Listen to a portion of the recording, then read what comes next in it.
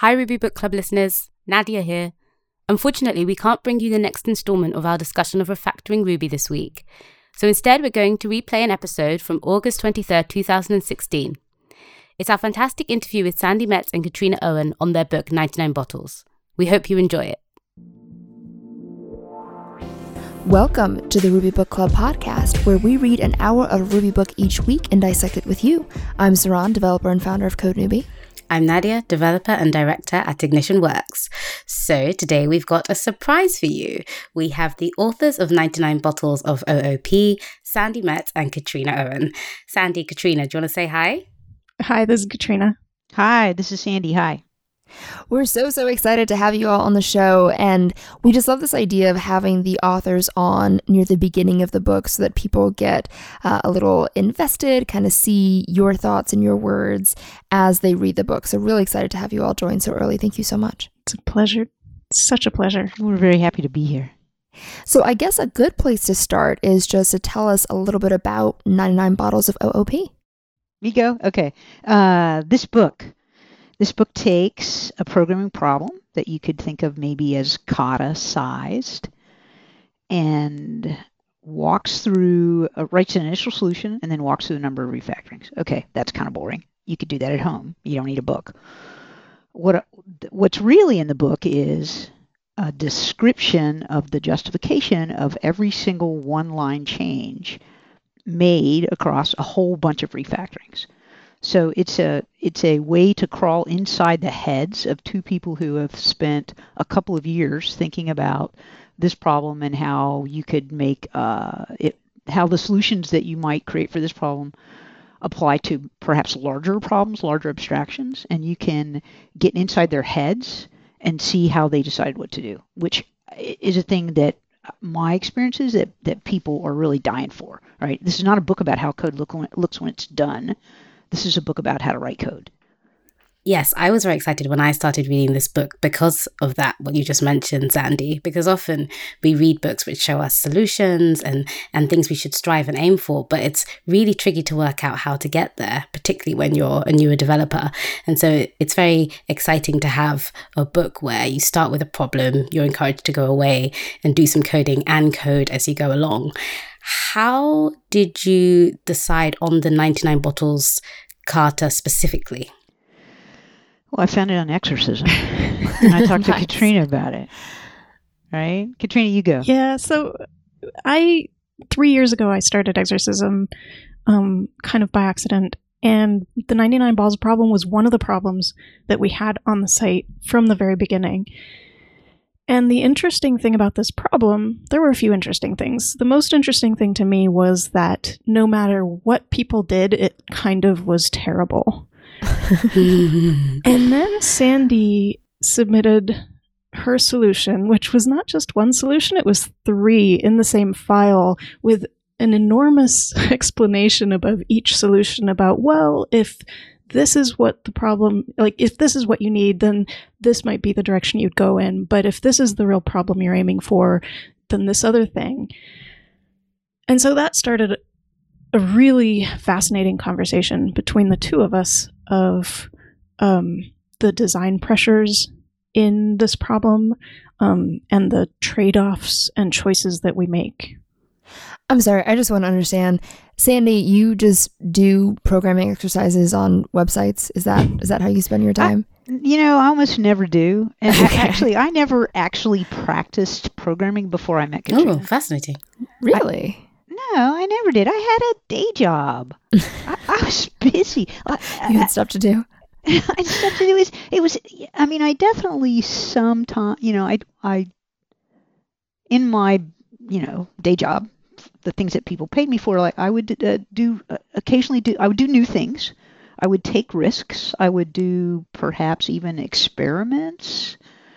But I never did anything that you might even faintly characterize as deliberate practice.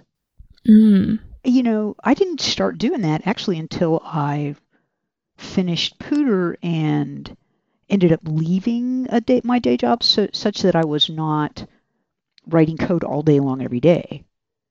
And then I had a couple of choices, right? I do a little bit of coding for other people, but mostly I don't have occasion to write code. And all of a sudden I was in a situation where I was explaining how to write code to people, and I had two pressures, right? One was that I was bored. I was sorry not to be writing code because it is the most fun thing. It is more fun than anything else. Certainly it's more fun than writing. Writing books, right? So I wanted that play, but also I needed small, like you can't teach people with big problems. You can't say here's a half a million lines of code application. Let's learn something from it, right? Probably you have to have problems of sufficient size, a sufficient smallness, so that people can understand the domain in about 2 minutes, but of sufficient complexity so that they can extrapolate answers from those small things that they learn from the small problems to larger abstractions. And that it's a really tough thing to find a highly complex, very small problem. And so this, I was looking for things to do. I was playing on exorcism, and then I found 99 bottles, and I submitted a bunch of different solutions. And Katrina told me, no one ever does that, but you're the only one that ever submits more than one solution. But she also asked me a really pivotal question about my solutions. I wrote at least one of my solutions had more than one object in it, and Katrina looked at my solution and she said, How did you know? Huh. And I couldn't explain it. I just said, well, can't you see? And that's an awesome teaching technique, right? That's what all the programming books are about. Well, not all, I shouldn't say that, but so much of what we do in OO, people just wave their hands and they say, look, here are all the objects. Can't you see? And it just doesn't do, like, my challenge to have a conversation with, like, finding a way to explain to Katrina how I knew there were objects there really formed the basis of this book. So, Katrina, when you said, how did you know, did that mean that you knew and no one had kind of figured it out, or that you realized something that you hadn't seen before? I didn't know which objects were in there, and I didn't know how you might find out. So the way that I approach programming is from the bottom up. I will look at everything that's there, and then I'll carefully carve around what I see, and slowly, things appear. I start seeing more clearly. I start seeing some objects. I start seeing some patterns, but I don't know that they're there beforehand. And I'm much the opposite. I would say I'll look at a problem and have some intuition about what objects exist in there. But, what is intuition except years of experience that you've forgotten how to explain? Right? And so I had an intuition that I had forgotten, that I really couldn't explain at that point. And so I'm, now we have two people involved in a conversation who are at the opposite ends of the continuum of viewing the world through the lens of detail, building up the world through the lens of detail, or constructing the world through the lens of abstraction. Right? Katrina sits on one end and she understands the whole because of her understanding of the parts. And I'm at the other end of that continuum. I trust that the parts are okay if I understand the whole. And so I have this sort of I wouldn't describe myself as hand wavy at all. I am not hand wavy, but I do have enormous amounts of confidence that if I understand the abstraction, that the details will be simple to work out. And I think Katrina is very suspicious of an abstraction that doesn't have justification from a set of well-known details. Now, I put those words in your mouth, Katrina, so you should probably say something. No, that's probably confirm or deny. Confirm. So given being at those opposite ends of the spectrum, like you said, what was it like, the process of working together on this book and going over different solutions? And I wonder, did you pair on any of the code? We didn't pair. We did, however, for probably a year before we started writing, we would write solutions. I would do refactorings. Sandy would do refactorings. We would try to use my process to end up with a solution that had abstractions that we could understand and explain. And so we would go off in different, go off to our little caves or whatever and do some work, and then we'd get together sometimes for hours and talk through each of the solutions. What do you like? What do you not like? Why did you do this? I don't understand. I disagree. I hate that.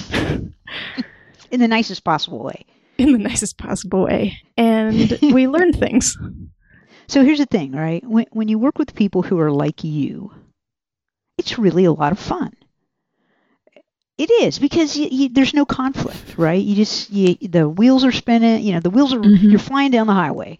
Like everything about comfort, every bias is confirmed. And so it's not, it actually in some ways goes right back. It's a problem of diversity, right? When there's no diversity, it's easy to get along and easy to do work and easy to do what you'd both originally planned to do anyway. But it doesn't necessarily improve the output. And so for us, we were about as opposite as you could be on this continuum of concreteness and or abstraction. And so what it meant, at least for me, I don't know, I would, again, I'll let Katrina speak for herself. We really had to double down on our belief in one another's talents and our respect for each other, because sometimes talking about the code was enormously frustrating. And it was frustrating because we believed that if we understood one another, we would agree. But since we couldn't understand one another, it felt like there was a lot of disagreement. That's interesting. Huh. Can you tell us about one of those disagreements? Let me think. Can you remember one? They've mostly been resolved, so they fade in my head. Like, again, the abstraction is important. They've all been resolved.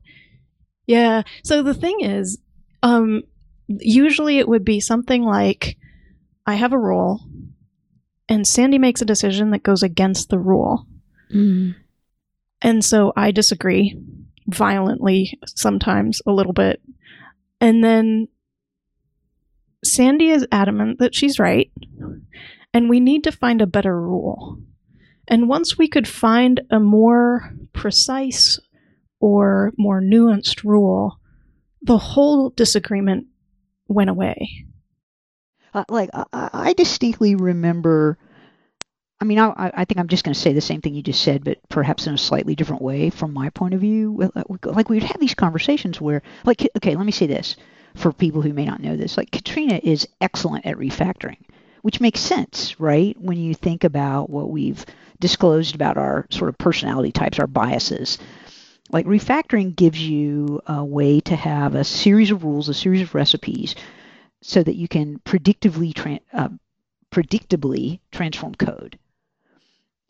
And you have to choose, you make choices about what refactoring to do. There's certainly choice there, but within those broader choices, the smaller choices are pretty much dictated by the refactoring that you're doing.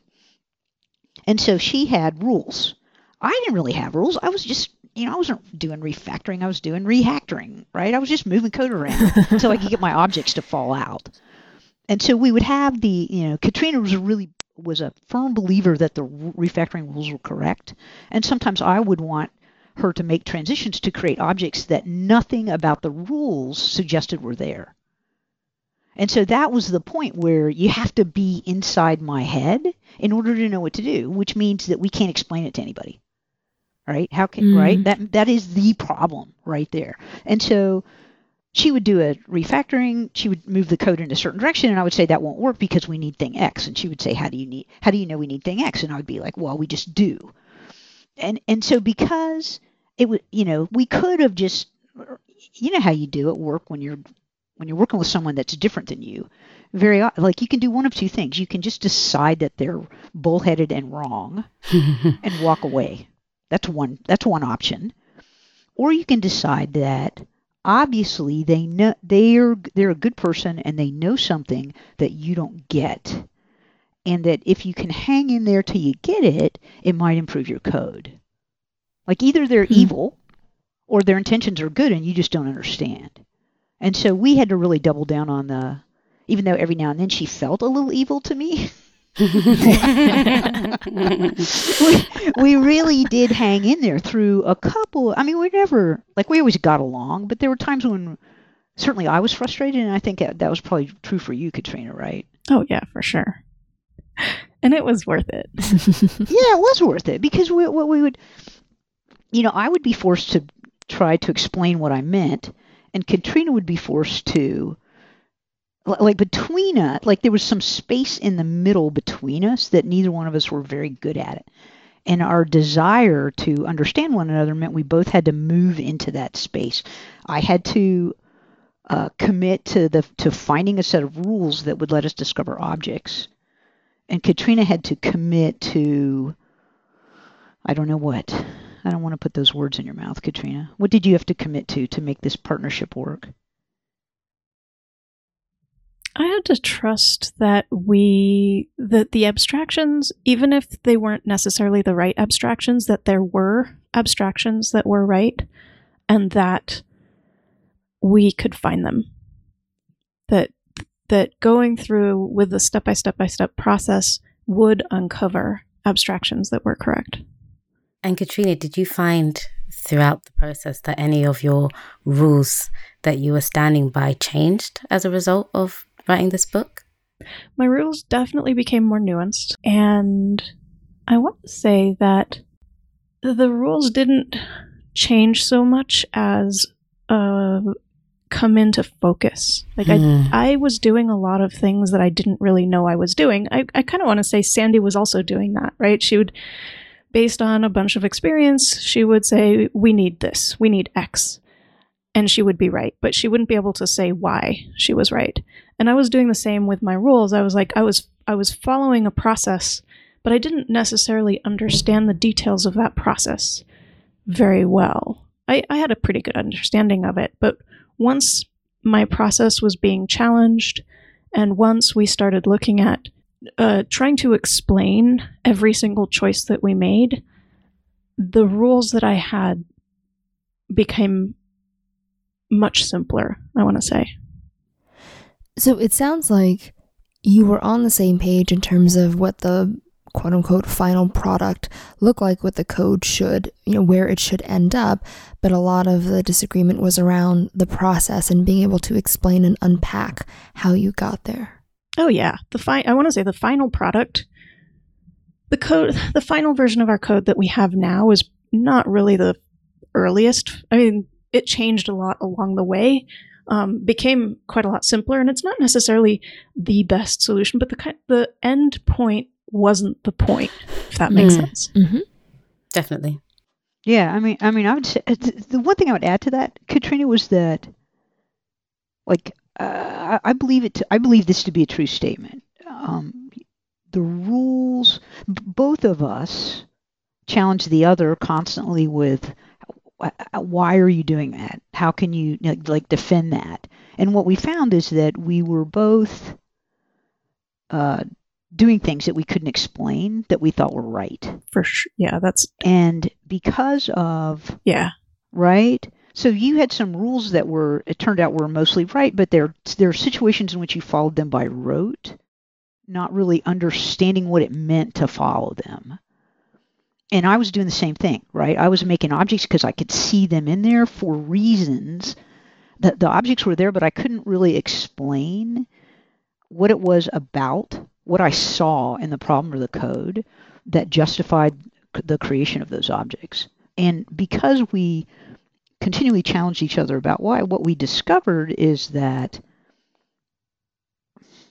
it is possible to follow a set of very clear, very simple, very well understood rules, and following those rules obediently will lead you to discover objects.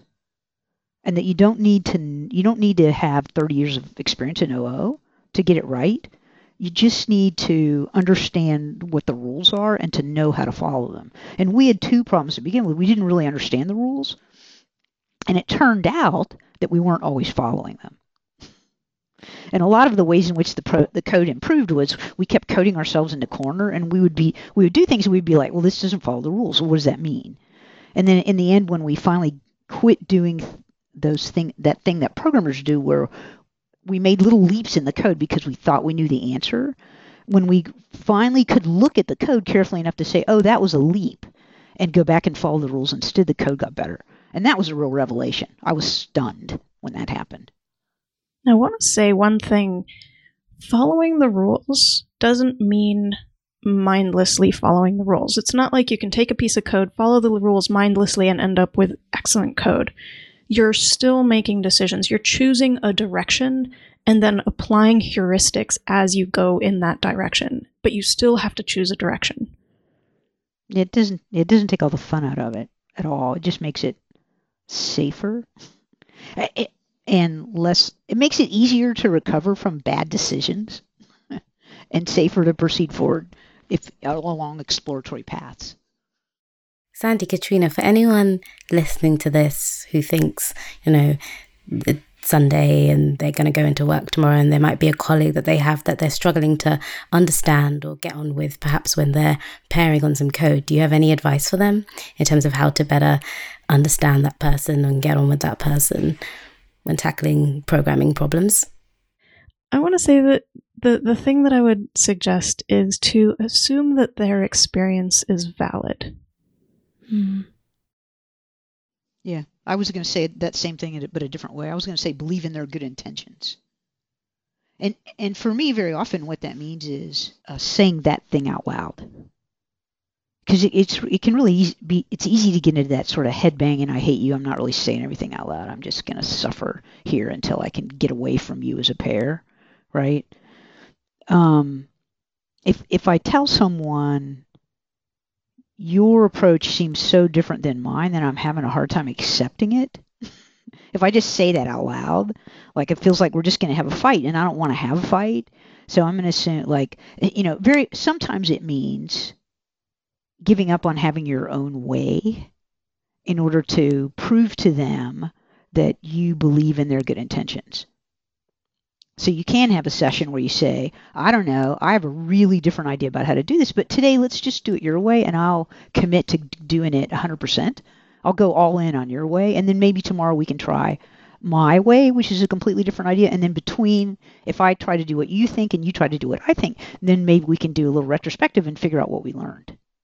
Acknowledging the difference can really diffuse the situation. Mm-hmm. Yeah, I really like that. So in terms of just the logistics of writing the book, what does that look like when there are two authors? Did one person write one half, then the other person write the other? How long did it take? What does that collaboration look like? So the first thing that we did was to figure out the ideas of the book. What are the actual choices that we're making at every point? What is the code example that goes here? And so we had a skeleton of the whole book, including the ideas and which ideas go where. And that skeleton changed, and we learned things. And as we tried to write things down and realized that we were unable to formulate something, we would go off and have discussions and think really hard and discover that there was more nuance or a bigger idea. But once we had the ideas in mostly the right order and all of the pieces in place, then Sandy went and did the actual writing, the final putting words to things. It would be really nice to be able to share the writing because I find it so painful. But well, but here's the truth, right? Two authors jointly editing paragraphs of text, I find that to be almost unbearable. Yeah, it's pretty torture. I think my sense is that everyone who's ever done that hated that. And it felt so important to have the tone of the book be completely even that it just made sense in the end to have one person do the writing of the actual text. We taught this. We don't teach together so much anymore, but we taught this problem together for a couple of years. And so we have lots and lots. Like one thing that might not be obvious to people who haven't read the book, this book is an outgrowth of a course on object-oriented design. So we've seen many, many, many, many people work these problems. And so many of the choices that are made in the book have been refined over having watched hundreds, really literally hundreds and hundreds of students make choices, given options and make choices. And so that body of knowledge is really being written down here in the book. And so in some ways there's a third co-author here, who will never get credit, which is every student who ever took the course. So in that scenario, because that's one thing that, we're only, I think, a chapter in, but right away, Nadia and I can tell that it's very well researched. It's so incredibly thoughtful. There's dates and citations and all these things that I just love seeing in books. And when we're talking about all these students who kind of provided data over the years of all the classes you've taught, how do you capture that information? Is there a spreadsheet? Like, what does it look like to kind of gather that as a source and synthesize it into these lessons? Oh my gosh! We had outlines and notes. Oh, well, go. Here, wait. Are you deferring to me now? I don't want to talk over you here. Yeah, now I'm deferring. Okay, so there's a repo with the refactorings in it, which is sort of the core of the course. But then every time I can say this for me personally, pretty much every time I try to explain any idea to a group of people, the explanations are improved by the ways in which I fail to explain it, by the way I fail to reach people. And so, if it's that whole thing about when you're trying to explain something to someone, if they don't understand it, whose fault is it? Mm-hmm. Is it right? Is it their fault? Is it the fault of the receiver of the information, or is it the fault of the sender of the information? It's pretty clear that if you really want to teach people, you have to assume that they're doing the best they can, and it's your fault if they don't understand. And that suggests that you do all kinds of things to solicit feedback from them about whether or not they understood, and if they didn't understand, how you could have done it better. And so that set of questions, that's how. So the course started out with, a repo with code in it, and then over the years, an outline. I've developed this outline that says everything students might possibly ask, and all the best ways I've discovered to explain the answer to any one of those questions. And that a lot of that is in the book. Right. I don't want to project on you two, Nadia and Saran. I don't want to project anything about your experience while reading chapter 1, but I hope that what is true is that as you read, questions come up in your mind, and then they are answered in the book. 100%. I've had that. Yeah. Yeah, and if you think about like how could that possibly be? Are we psychic? Right? I like that explanation. Yeah. I mean, it would be cool to be psychic because it would have made everything easier. The truth is we're not psychic, right? We're completely fallible. We misunderstand. We give explanations that leave things out. We misunderstand what people misunderstand. Our theory of mind is not always good about, we assume a kind of background that you share. I assume that people share my background, and when they don't, I tell them I explain things to them in a way that makes it impossible for them to understand. And so this sort of constant querying about this constant checking in about whether people understand means that students have given us lots and lots of information about the ways in which our explanations are insufficient and how to improve them. And that's what you see in the book. We also did research along the way. So we also did research along the way when we were researching the problem and trying different things. We would go to various other existing books and say, well, here's this idea. What happens if we use that to explain this, or how is this different from how people generally explain things in blog posts? Is there a gap? Can we bridge that gap So we would also go to existing written resources. And some of that was, at least for me, in desperation. When I had a thing I wanted to do, I wanted to say it's a good idea to do thing X now. And I would have absolutely no justification for that recommendation. I just think it's a good idea.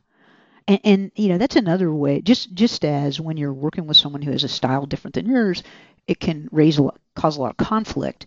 And the way you deal with that conflict can either make you a better programmer or leave you without access to that difference, that information that difference does. If you have a thing you want to recommend and you don't know why, and you can't think of why, then you end up in a situation where you're relying on your own opinion and you're just telling other people, I'm right, listen to me, do what I say. And that is not very convincing. However, a number of times in the book, we wanted to do a thing, and one or the other of us, mostly, it must be admitted, Katrina, would know of a reference out in the world that was, some body of work that had an idea that was related to the idea that we were working on, and we could go study those things and get some illumination about the problem, how to approach the problem that we were working on. And that was really helpful. So all those references that you see are often at points where we're leaning on the opinions of experts to bolster our own. Saron and I have had quite a few people reach out to us and say, really keen to listen to the podcast and excited about 99 Bottles, but is this a book for me? Should I read this? When you set out to write the book, who was your intended audience? How does someone know if this is a book that they should pick up and read? I think it's for everyone. I say that because of my experience in class. I have found that people with very little experience and people with lots and lots of experience find it useful, because the strategies and techniques that we are advocating are things that people just aren't doing, no matter where they are on the programming continuum. There is a way in which, I hate to claim this, I'm going to say it right out loud though, right? There's a way in which this is a little bit of a new thought. It's true. It is true. Having said that, it is true that people take away from it different things based on the experience level that they arrive at it with. But it's like people that know, like code school graduate. Let me say this actually, as I stutter around here. Sometimes in class we have people that don't know Ruby, and maybe like front end people sometimes come into the class, and as long as they're paired with someone who has Ruby syntax, right, good skills at Ruby, they learn a ton about object-oriented programming, never having done it. It's also true that some of the most experienced people ever, people with 8 or 10 or 15 years of object-oriented programming experience, have come away somewhat with their minds blown. It's a little bit easier for kids, frankly, than for the really experienced people, because the kids don't have habits to break. Mm-hmm. Right? They don't come in, they don't read it believing they're already right. And I hesitate to use that language because it makes it seem like we think we're right. But the truth is, there's a way in which we do, right? We've worked very, very hard at finding a set of rules that systematically can be used to improve the way you write code. And I'm trying to avoid all the hedging words here. I think it does. I won't assert that every problem is tractable to these techniques, but many, many, many problems are. And when I teach these classes, and then I see people 6 months or a year later, and it's really common for people to tell me that this course transformed their coding lives. Where do you think that comes from? Because the idea of refactoring obviously is not new. The idea of OOP itself isn't new. What is the newness in this book that has people's minds blown? Katrina, I'm happy to answer that, but I want to not just forge on without letting you speak here. So I think that one of the things that we found as we were working on this were deeper, simpler understandings of the process and of the result. We have a lot of complex ideas about refactoring. We have a lot of complex ideas about design, about trade-offs. And I feel like one of the things we were able to do was strip away some of the complexity and go to a deeper truth that was more stable than our prior understanding. Yeah, I like that a lot. How do you feel about that, Yeah, Sandy? I do. I like it. Like, if you think of all the books about refactoring and all the books about, say, patterns and all the, all those academic tomes about OO, in some ways there's a lot of thing, shrub. And it feels to me like, it feels to me as if, in terms of object-oriented programming and object-oriented design, that there are a few underlying abstractions. I'll give you an example of one of them, and I'm probably, this might be in chapter 1 too. Difference as opposed to sameness as a guide for how to find concepts, unnamed concepts in code. And that is it's a huge, big idea that seems very simple on the surface.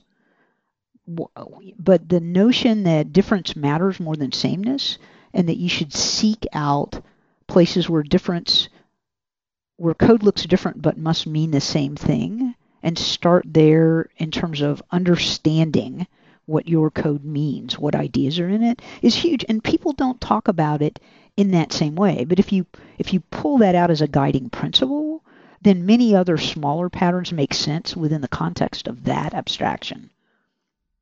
So one of the things that I really liked about coming to these sort of simpler understandings of, for example, look for the difference, not the sameness, was that I could go back to the more academic, the more complex, the more complicated resources that I have known about or read for years, like the Gang of Four book of patterns, the refactoring book, and I could look at a lot of different patterns or a lot of different recipes and realize that all of these go back to this same idea.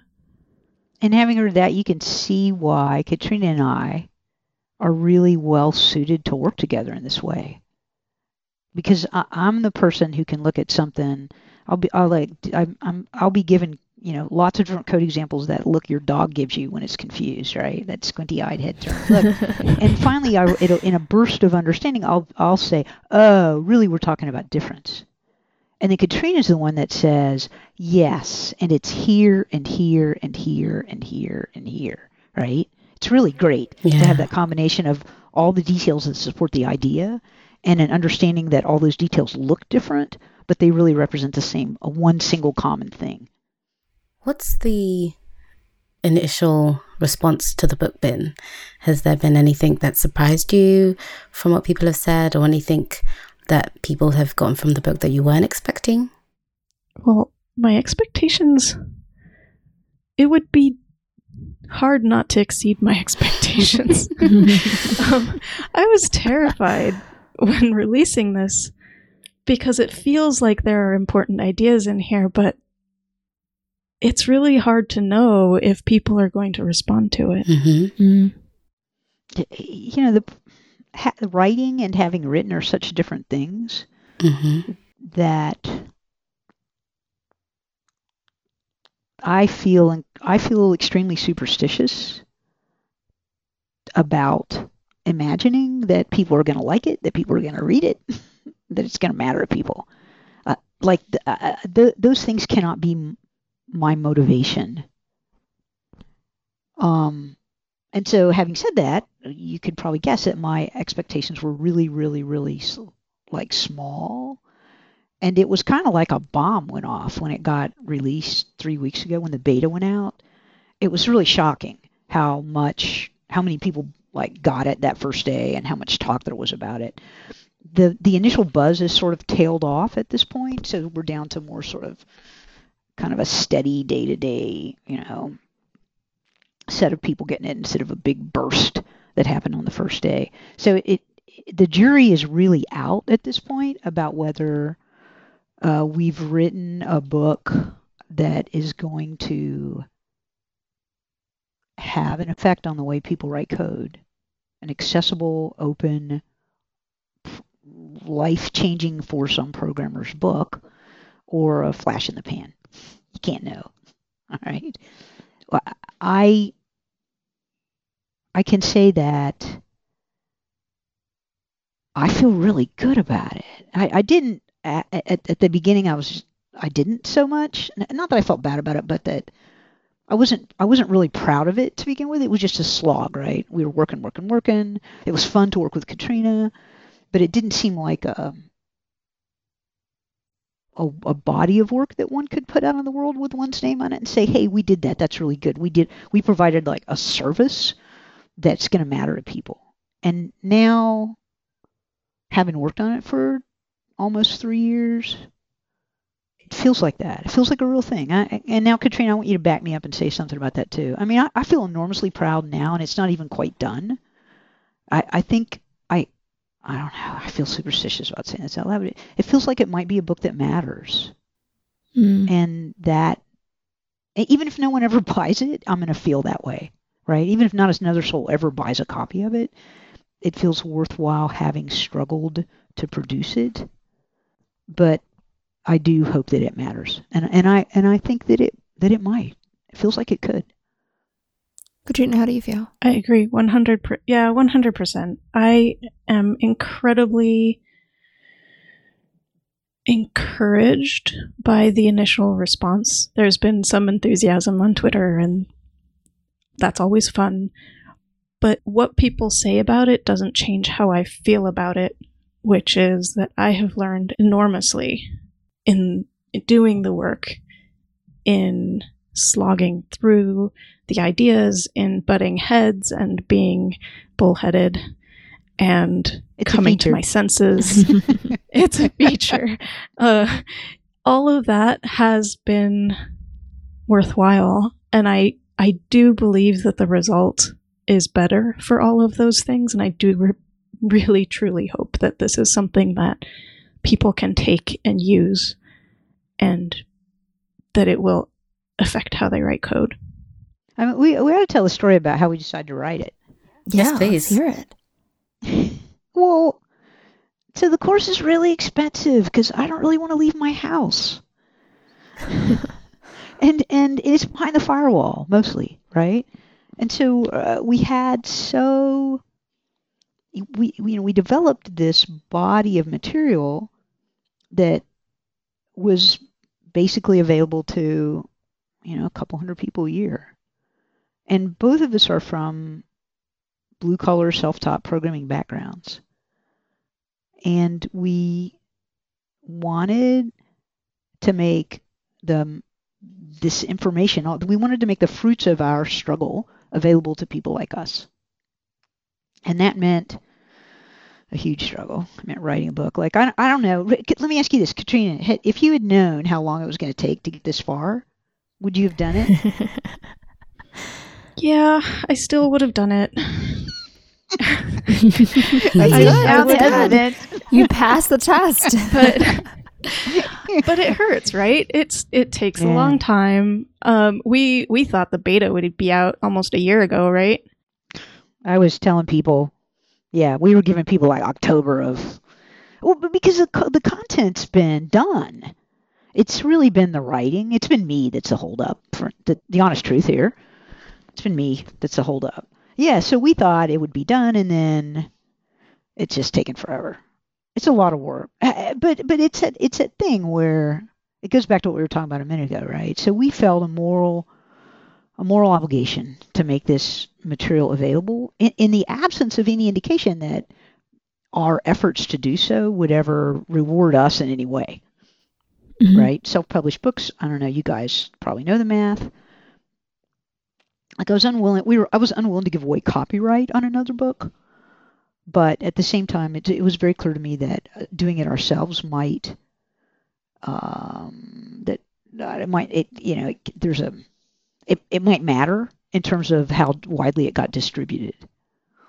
But I don't know. It feels like it's like our part is to do the best work we can and to make this material available, and then we just have to cast the rest of it to the winds, right? Whatever happens now will happen. Well, it definitely feels like it's working out for you. Well, it really was frightening how many people have bought it already. Let me say this: I have just I feel enormous pressure to get it finished, to get the writing done. I was writing before we got on this podcast because we have a real obligation to all those people who conveyed their trust in us by purchasing the beta, and it can't be months before it's done. It has to get done. Pretty much it's the top priority in my life right now. I can say that. So when I've been doing Ruby for a few years now, and Poodah was the book that was on everyone's lips when I was going through my boot camp, and I think Saron as well is a big fan of it. I wanted to know, having finished 99 Bottles, how do you look back on Poodah, particularly when you spoke about trying to write a book that matters? Because at least from my perspective, Poodah has been hugely influential for a lot of people coming into Ruby. Well, that's an interesting question. So, I mean, I wrote Poodah for a lot of reasons, but primarily it was a sense of obligation, but with no expectation that people would find it useful. And I don't know if that sounds like a contradiction, but it was certainly the truth, right? I got overheard in a hallway rant about how easy it would be for people to do a better job of explaining OO by the woman who eventually became my editor at Addison Wesley. And she harangued me for a number of years to write a book. I didn't want to do it. Who writes books? We don't write books. It's not a normal person thing to write a book. Famous people write books, so not us. Experts right? write we books. Write email and code and documentation. That's what we write. and so I didn't. It was unimaginable to me that people would read that book, and I had plenty of evidence that I was correct in that assumption, because while I was writing it, people would ask me for copies and they wouldn't read it. It was a common thing, right? Everybody's busy. And so finishing that book was, the only reason I got it done was because I eventually decided that I would hate myself forever if I quit. And so I was now there's such a thing as Internet Sandy, right? But then there wasn't. No one had any idea who I was. And so that, it's a matter of choosing to do your best work even in a vacuum, because you'll feel bad about yourself forever if you don't. And so I didn't really think, I had no idea what was going to happen when Poodah was published. Nobody was surprised as me. I can tell you that. And so, and it was torturous. The writing was torturous. I'm a little bit dyslexic, and so I live and die by the squiggly red line. When I write things, I read them out loud to know if they're okay. And so it's a slow, torturous process for me. And so I swore I would never do that again. That was finish that one and run. Until right? Katrina came along. Well, what happened was Katrina and I knew this huge, big thing that people were finding incredibly useful. And so, we live in this open source world where the line between what our obligation to make the information we have available to other people, whether or not you charge for it, right? Because many people told me, people have told me over and over again in the last couple of years that they wished I would do something for which they could pay me, so that I would do it and they could have it. And that, right? And that's an interesting moral dilemma sort of in the world, right? So for us, the obligation that we felt as members of the open source community to make this content available is really a separate issue from whether or not if we do that instead of writing code and making a living, how we can make it so that the community can support us to do that. So Pooter was life-changing for me in the sense that it mattered enormously to me that I did it. The fact that it's mattered to other people about how they write code is enormously gratifying, but it wasn't my plan. Mm-hmm. This book feels like an attempt to do good for other people in a way that it didn't. Like, my motivations here are to get this content in other people's hands, and that wasn't my motivation at all for Pooter.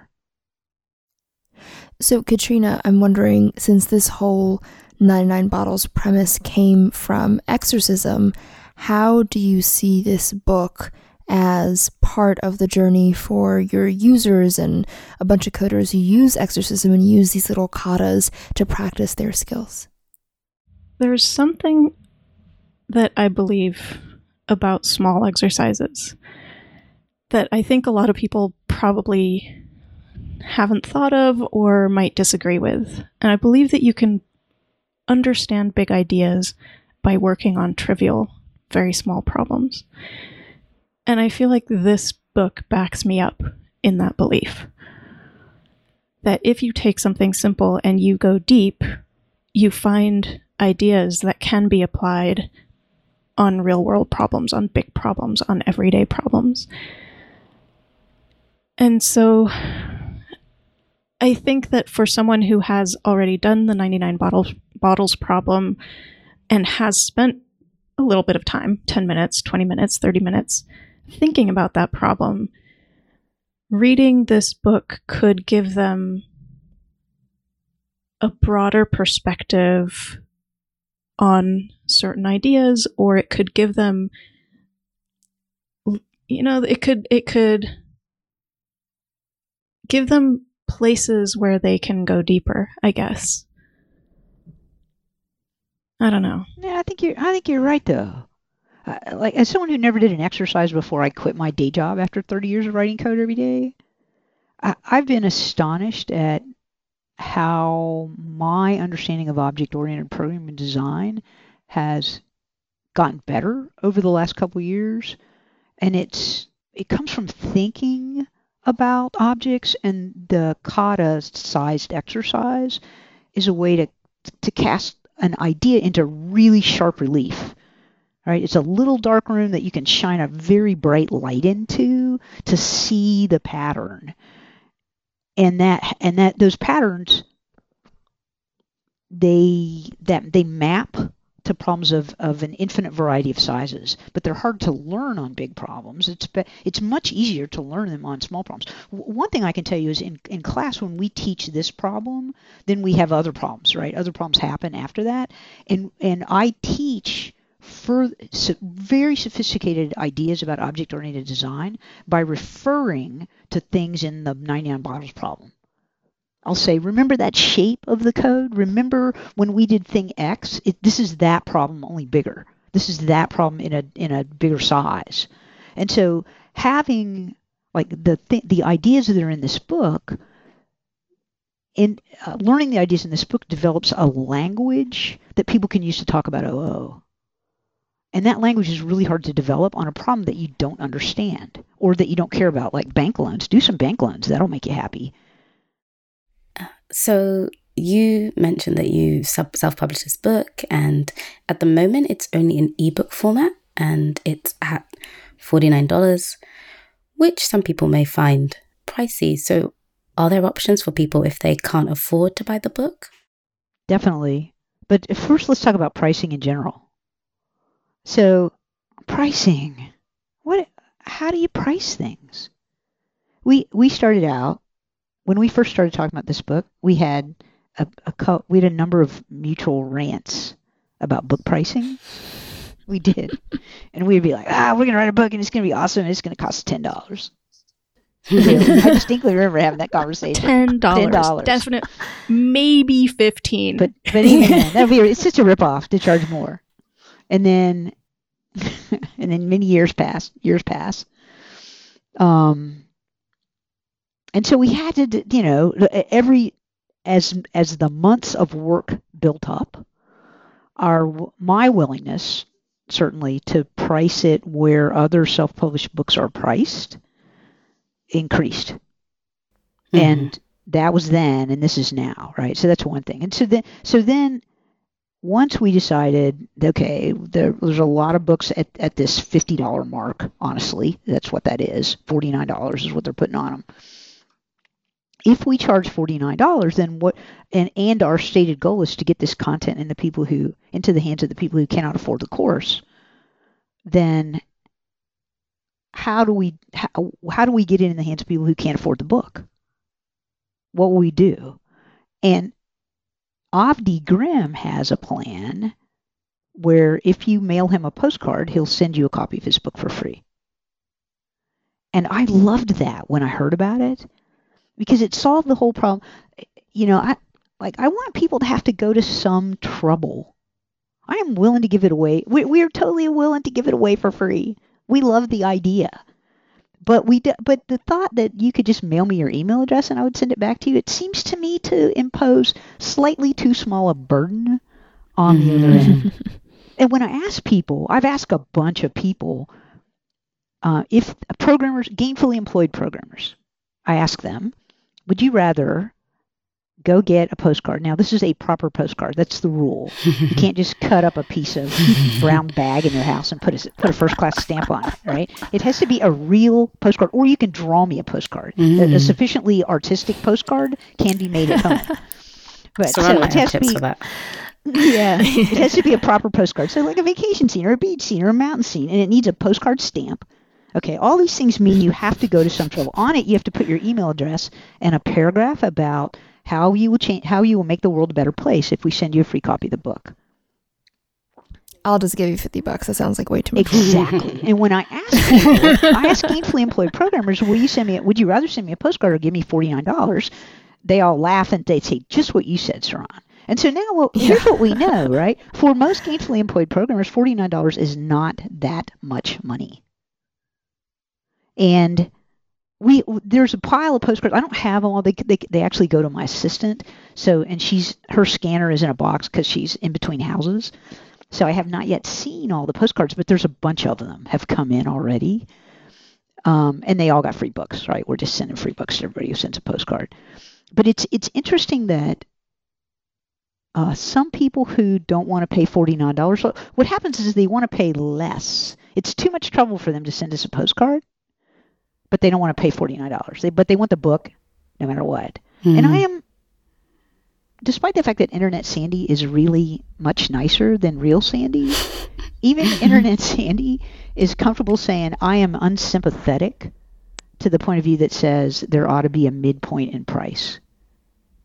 Mm-hmm. I just am so happy to give the book for free, absolute total free, for anybody who will mail a postcard. And so choosing to either say it's, you pay full price or you get it for free allows us to avoid all the shady, fuzzy moral ground that involves the people from Brazil who are asking for example, that's just one example. Like we've gotten a number of emails from people at different places in the world who say, my exchange rate is bad. Will you sell me this book for half price? Mm-hmm. What am I going to do about that? Does every countries that has a different exchange rate get a different price? It's very. And does every programmer in America who has a different income? Sorry, it's just really like, here's the thing. We don't. This is what we decided, right? We do not want to decide who deserves a break on price. So there's two prices. There's the full price and there's free. And we did make a way, because we had so many requests for people to pay something, which I respect people's desire to pay something who can't pay full price. We actually made a couple of products that we call Good Karma. There's Postcard Karma. And so there's a somewhat secret store that we send people a link to when we mail them their free copy. that lets folks come online and basically make a contribution to support the postcard program. So you can give $10 or give $25 or something. How do you recommend people approach this book? It starts off by saying, solve this coding problem, give yourself 30 minutes, and then continue. But after that first initial exercise, as we're working through the different chapters, what advice do you have for people to get really the most out of this book? Do it. Type it all. Every line of code that you see in the book ought to come out of your hands and onto your keyboard and into your text editor. If you don't type it, even the examples, all the examples, every line of code you see. Yeah. If my experience with class is reading it is not the same as doing it. It's wrong. We've been doing it wrong. Well, not in chapter 1. There's not a lot. Like you don't have to. Okay, let me hedge on that a little bit. On chapter 1, the examples. Like chapter 2 starts and writes the tests that make you produce the code example that is the last example given in chapter 1. And so the first 3 solutions that are illustrated in chapter 1 are really intended to stand in as the result of a result like the one you did in your 30 minutes solving the problem. So you don't have to do those, right? Those are somebody else's solution. But after that, from the end of chapter 1, from the beginning of chapter 2 on, if you don't type it, I feel, let me say, okay, here's what I'll tell you. In class, we do these exercises as a mob, right? We'll have 20 people or 25 people in a room, and we'll work through it as a group, and we immediately break up into pairs and do the same exercise again. Very often at that point, 30 minutes later, after having just seen it, people did not retain enough to be able to do it. And so if someone who just saw a live demo of it can't restrain themselves from the problem is people jump ahead. They make leaps instead of taking small steps, and they forget how to we are so that in the past we have had no help about programming. Right? Historically, here's the way we write code. You look at a problem, you figure out what you want to do, and you go try to implement that solution. The habit of trying to follow a simple set of rules and choosing your direction and then following these rules and doing only what the rules say to see where that leads you is completely absent in us. And so what happens is we give people the rules and they believe that they're following them, but instead they're making leaps. And they're just jumping off in the bushes. And so practicing doing it is really, really important because our habits are all wrong. And if you don't practice reading, you'll read it. Here's what will happen. I would predict this is the experience you would have reading the book if you don't do the exercises. You would read it, and while you were reading it, you would nod your head sagely and say, wow, yes, I see. That's very convincing. It all makes perfect sense. And then later you would be unable to do it yourself because you had not practiced. So I want to change behavior, right? We want to change how people write code. And so that means we need you to, all of you, right? You two and everybody who's listening to this, we need, I want you, I plead with you to go do it. And that's where this turns into not a book, but a workshop. The fact that you have to participate to get something out of it. This interview's come at a perfect time because we're just coming to the end of chapter 1, but we haven't started chapter 2 yet. So we don't have to go back. Thank goodness we're having this conversation now. We don't have to re-record. It's all good. Did you have any last thoughts, Katrina? No. But yes. Come on. But so here's the thing.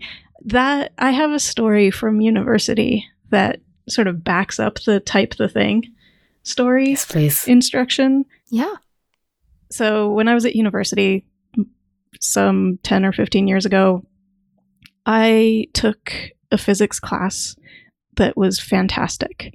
And we had a really good physics book that you would read through the chapter, at least I would read through the chapter, and then we'd get to the exercises. And so I'd read through the chapter and I understood it. It was fine. I got it. I was nodding my head the whole time, sagely. And then I'd get to the first problem and I would have no idea how to solve it. And so I'd flip back to the beginning and read just enough to actually be able to solve the problem. And then I'd go through and solve every single problem, flipping back and forth. And by the time I had finished all of the problems, I could read through the chapter and actually understand it. And after a while of doing this, I finally stopped reading the chapter ahead of time, went straight to the exercises, and would read just enough to solve the exercise. And then I would read through the entire chapter at the end. Yeah, interesting. And that's probably quite an efficient way to learn, right? Because you've done the practice, and then when you're going back to reread or to read, you're in tune to what you struggled with and also what you're more familiar with. And you've had that experience, which will help consolidate or make things sharper, or make you perhaps spot things that you wouldn't have necessarily picked up on if you were reading it cold the first time. So after hearing from the authors of 99 Bottles, we want to know, how do you plan on getting the most out of the book? How do you plan on approaching this reading? Tweet us your responses at Ruby Book Club and tell us how you plan to use the takeaways from this interview in your next project. Sandy and Katrina, you want to say goodbye? Goodbye. Thank you. Bye. Thank you so much for having us. See you next week. Cheerio.